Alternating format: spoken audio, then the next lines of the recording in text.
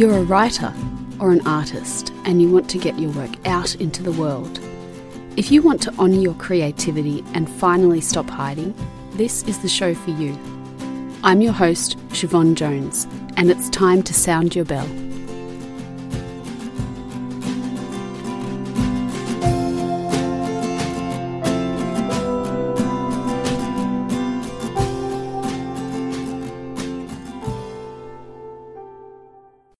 Today we're going to talk about the foundation for your personal brand. The first time I ever heard those terms, I cringed. I thought of people who present something fake and inauthentic. I just didn't want to become somebody that people interacted with at face value. The good news is that you don't need to. Personal branding really is not about being a facade. It's really important to be able to speak about your work with confidence. What it means is that your unique audience gets a sense of who they're working with when they meet you.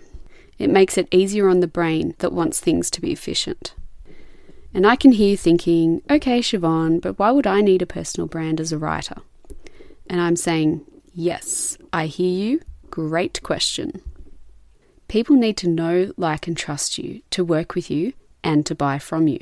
And it's critical for you to have a really good understanding of how you come across to your community, your potential agents and publishers.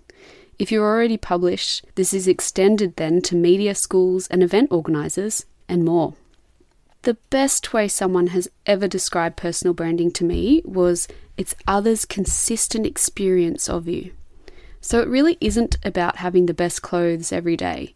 Yes, you want to present yourself professionally, whatever that looks like in your field, but I think what trips people up is the difference between people's perception of you and the way you present yourself.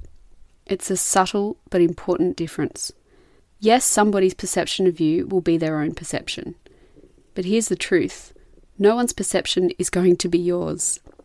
So the question then is, what can you influence? What can you shape to make sure your consistent message of who you are reaches your audience? This really is about the interactions that you have with other people.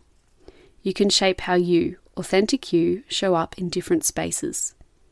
Their consistent experience of you is absolutely something you can shape.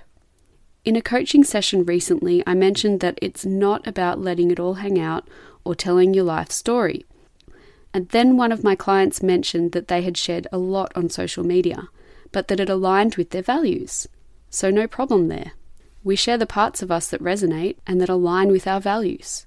That is authentic. That is part of their personal brand. But I get it. The thought process about how you want other people to experience you can bring up all sorts of things to do with authenticity and who you are as a person. And it just becomes a bit too hard to start thinking about your personal brand. Here's a career example, though, of why it's important. In my former career, I went for a promotion and I did not get the job. And the feedback was, it would have been really great to know more about her. What's her personal brand? And I hadn't really done that work. Okay, so you're probably convinced you need a personal brand, so let's really look at how you start doing that. We always start with a foundation. This is the hardest step. What are your core values? One of the questions that I'd ask you to ask yourself is, what are the times when I've been really ticked off and what was someone not doing in that situation? The chances are that you'll find one of your core values, at least one of them, in that answer. The other thing to think about is you can certainly download a page of values for free. Just Google it, and you can read through this list and pick the ones that stand out for you. You actually get a physical response to them. Hone this list down to about 10, and then I'd suggest writing each value on a piece of paper. Then go ahead and do the same exercise, maybe in a couple of different sessions, just when you have time to yourself, and make that time. This is really important work you're doing for yourself, but also for your creative path. There's a bit of discernment that's involved here, so you need to work out, is this value something that I'm needing in my life right now? Do I need it? Am I not getting enough of this particular thing right now? Or is it something that actually has always been a part of your experience? Try and get it down to 3 core values. I'd really love for you to tell me once you've done this. I'm serious. Send me a direct message at bellthecat.sj on Instagram. I want to hear how this goes for you. What we're talking about today is really going to the essence of who you are. You are the one and only person who's ever going to truly know that. Your personal brand is just the external expression of it.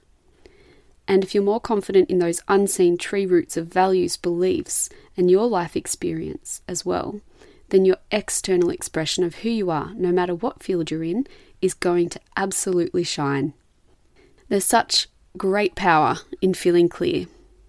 Now, do you want to finish your writing and get it out into the world? If you want to take your writing from unfocused and infrequent to focused and productive, have fun with like-minded writers, and hear from authors and special guests, join the waitlist now. Just go to bellthecat.com.au/sound-your-bell. Until next time, bye for now.